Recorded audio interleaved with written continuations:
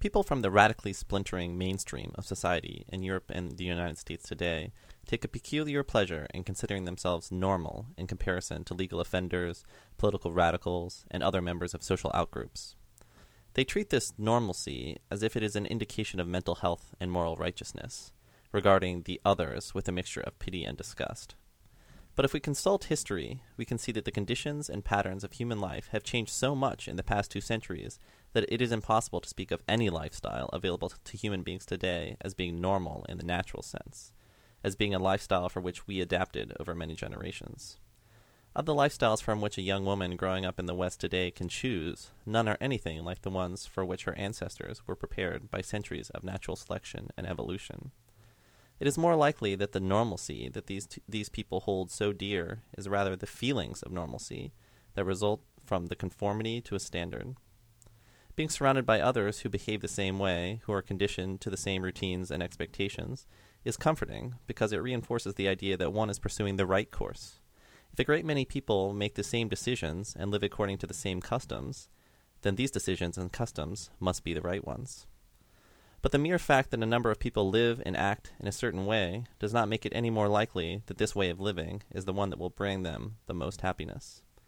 Besides, the lifestyles associated with the American and European mainstream, if such a thing truly exists, were not exactly consciously chosen as the best possible ones by those who pursue them. Rather, they came to be suddenly as the results of technological and cultural upheavals.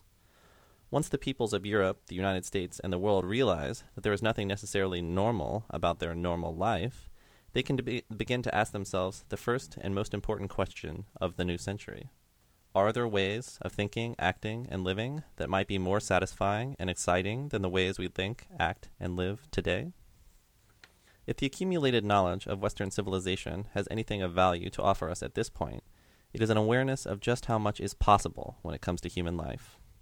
Our otherwise foolish scholars of history and sociology and anthropology can at least show us this one thing, that human beings have lived in 1,000 different kinds of societies with 10,000 different tables of values, 10,000 different relationships to each other and the world around them, 10,000 different conceptions of self. A little traveling can still show you the same thing, if you get there before Coca-Cola has had too much of a head start. That's why I can't help but scoff when some refer to human nature, invariably in the course of excusing himself for a miserable resignation to our supposed fate. Don't you realize we share a common ancestor with sea urchins? If differing environments could make these distant cousins of ours so very different from us, how much more possible must small changes in ourselves and our interactions be? If there is anything lacking, and there sorely is, most will admit, in our lives, anything unnecessarily tragic or meaningless in them, any corner of happiness that we have not yet thoroughly explored, then all that is needed is for us to alter our environments accordingly. If you want to change the world, you must first change yourself, the saying goes. We have learned that the opposite is true. And there is another valuable discovery our species has made, albeit the hard way. We are capable of absolutely transforming environments. The place you lie, sit, or stand, hearing this, was probably altogether different 100 years ago, not to mention 2,000 years ago, and almost all of those changes were brought about by human beings. We have completely remade our world in the past few centuries, changing life for almost every kind of plant, animal, and ourselves most of all. It only remains for us to experiment with executing, or for that matter, not executing, these changes intentionally, in accordance with our needs and desires, rather than at the mercy of irrational, inhuman forces like competition, superstition, or routine. Once we realize this, we can claim a new destiny for ourselves, both individually and collectively. No longer will we be buffeted about by powers that seem beyond our control. Instead, in this exploration of ourselves through the creation of new environments, we will learn all that we can be. This path will take us out of the world as we know it, far beyond the farthest horizons we can see from here. We will become artists of the grandest kind, painting with desire as a medium, deliberately creating and recreating ourselves, becoming ourselves, our own greatest work. To accomplish this, we'll need to learn how to coexist and collaborate successfully, to see just how interconnected all our lives are, and finally learn to live with that in mind. Until this becomes possible, each of us will not only be denied the vast potential of her fellows, but her own potential as well. For we all make the world together that each of us must live in and be made by. The other thing that is lacking is the knowledge of our own desires. Desire is a slippery thing, amoebic and difficult to pin down, let alone keep up with. If we're going to make a destiny out of the pursuit and transformation of desire, we must first find ways to discover and release our loves and lusts. For this, not enough experience and adventure could ever suffice. So the makers of this new world must be more generous and more greedy than any who have come before. More generous with each other and more greedy for life. Even from here, I can taste the question already on the tip of your tongue. Isn't this utopian? Well, of course it is. You know what everyone's greatest fear is? It is that all the dreams we have, all the crazy ideas and aspirations, all the impossible romantic longings and utopian visions can come true. That the world can grant our wishes. People spend their lives doing everything in their power to fend off that possibility. They beat themselves up with every kind of insecurity, sabotage their own efforts, undermine love affairs, and cry sour grapes before the world has even had a chance to defeat them. Because no weight could be heavier to bear than the possibility that everything we want is possible. If that is true, then there really are things at stake in this life. Things to be truly won or lost. Nothing could be more heartbreaking than to fail when such success is actually possible.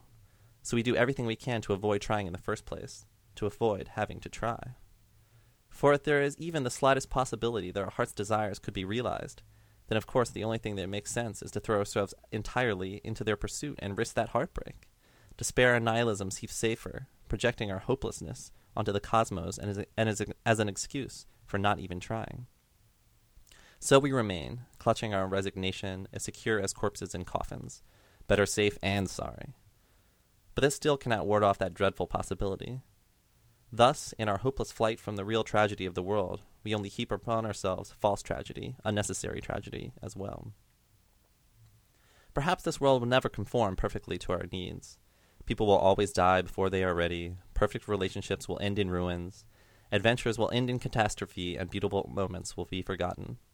But what breaks my heart is the way we flee from these inevitable truths into the arms of more horrible things. It may be true that every man is lost in a universe that is fundamentally indifferent to him, locked forever in a terrifying solitude. But it doesn't have to be true that some people starve while others destroy food or leave fertile farms untilled. It doesn't have to be true that men and women waste their lives away working to serve the hollow greed of a few rich men, just to survive. It doesn't have to be true that we never dare to tell each other what we really want, to share ourselves honestly, to use our talents and capabilities to make life more bearable, let alone more beautiful. That's unnecessary tragedy, stupid tragedy, pathetic and pointless. It's not even utopian to demand that we put an end to farces like these. If we could bring ourselves to believe, to really feel the possibility that we are invincible and accomplish whatever we want in this world, it wouldn't seem such out of our reach at all to correct such absurdities. What I am begging you to do here is not to put faith in the impossible, but to have the courage to face that terrible possibility that our lives really are in our own hands, and to act accordingly. To not settle for every misery fate and humanity have heaped upon us, but to push back, to see which ones can be shaken off. Nothing could be more tragic and more ridiculous than to live out a whole life in reach of heaven without ever stretching your arms.